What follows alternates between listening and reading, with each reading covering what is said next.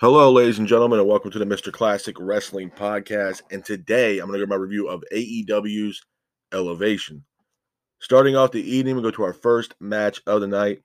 It is Anna Jay and Ty Conti, as well as Red Velvet versus Freya States, Angelica Risk, and Ari Alexander. I thought it was an okay opening matchup for Elevation. Back and forth matchup between both teams, with Anna Jay, Ty Conti, and Red Velvet keeping the pace of the match. But Anna Jay ultimately applies the Queen Slayer, and your winners of the match by submission are Anna Jay, Ty Conti, and Red Velvet. Hats off to Anna Jay, Ty Conti, and Red Velvet for getting the win in this matchup. Moving on from that, we go into our next match of the night as well. It is 2.0 Daniel Garcia and Gun Club versus Dean Alexander, Dominic Guarini, Chico Adams, Ariel Levi, and Kevin Koo. I thought it was a good matchup, back and forth matchup between both teams, with 2.0 Danny Garcia and the Gun Club keeping the pace of the match. But Daniel Garcia gets tagged in, ultimately applies a submission, and your winners of the match are 2.0 Daniel Garcia and the Gun Club. Hats off to 2.0 Danny Garcia and the Gun Club for getting the win in this matchup. Moving on from that, we go into our next match of the night. It is Caitlin Alexis versus the Bunny. I thought it was an okay matchup. Bunny was pretty much keeping the pace throughout the entire match, with Bunny hitting the finish on Caitlin Alexis, pins her for the 3, and your winner of the match is the Bunny. Hats off to the Bunny for getting the win in this matchup. Moving on from that, we go into our next match of the night. It is the Hardy Family Office versus Sean Dean, Carly Bravo, Baron Black, Jamison Ryan, and Chandler Hopkins. I thought it was an okay matchup. Back and forth matchup between both teams, with the Hardy Family Office keeping the pace of the match. Andrade ends up hitting the finish, but tags in Isaiah Cassidy to get the pin, and your winners of the match are the Hardy Family Office. Hats off to the Hardy Family Office for getting the win in this matchup. Moving on from that, we go into our next match of the night as well. It is Ruby Soho versus Haley J. I thought this was a good matchup. Back and forth matchup between both Ruby Soho and Haley J, with Ruby Riott keeping the pace of the match. And then Ruby ultimately hits the finish on Haley J, pins her for the 3, and your winner of the match is Ruby Soho. Hats off to Ruby Soho for getting the win in this matchup. Moving on from that, we go into our next match of the night as well. It is Joey O'Reilly versus Lance Archer. This was a glorified squash match.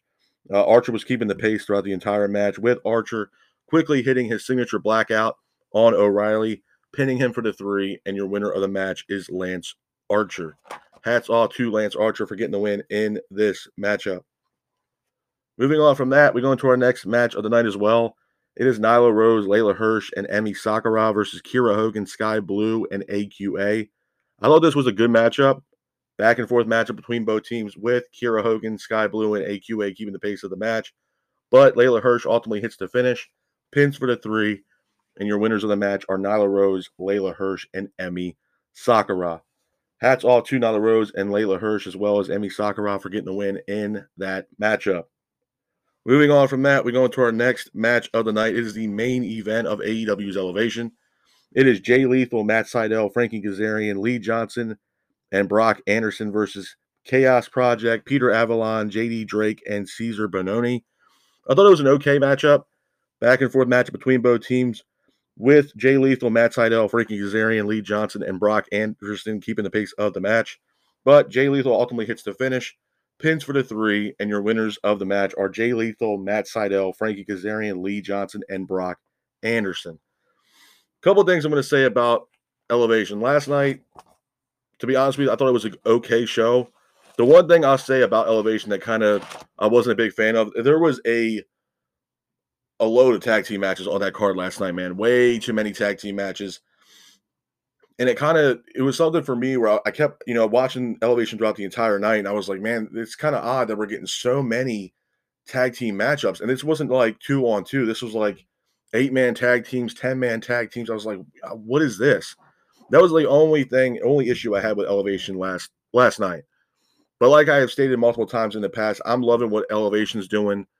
Especially bringing in independent talent that are not really getting showcased or shown around the world, to give them the opportunity in the spotlight to be on AEW and go up against AEW's main roster talent.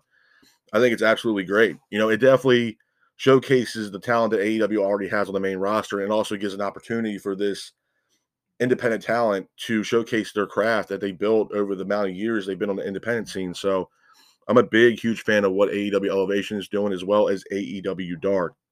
But this is my AEW Elevation review. I hope you guys are out there staying safe. Be careful, and remember, stay classic. Peace.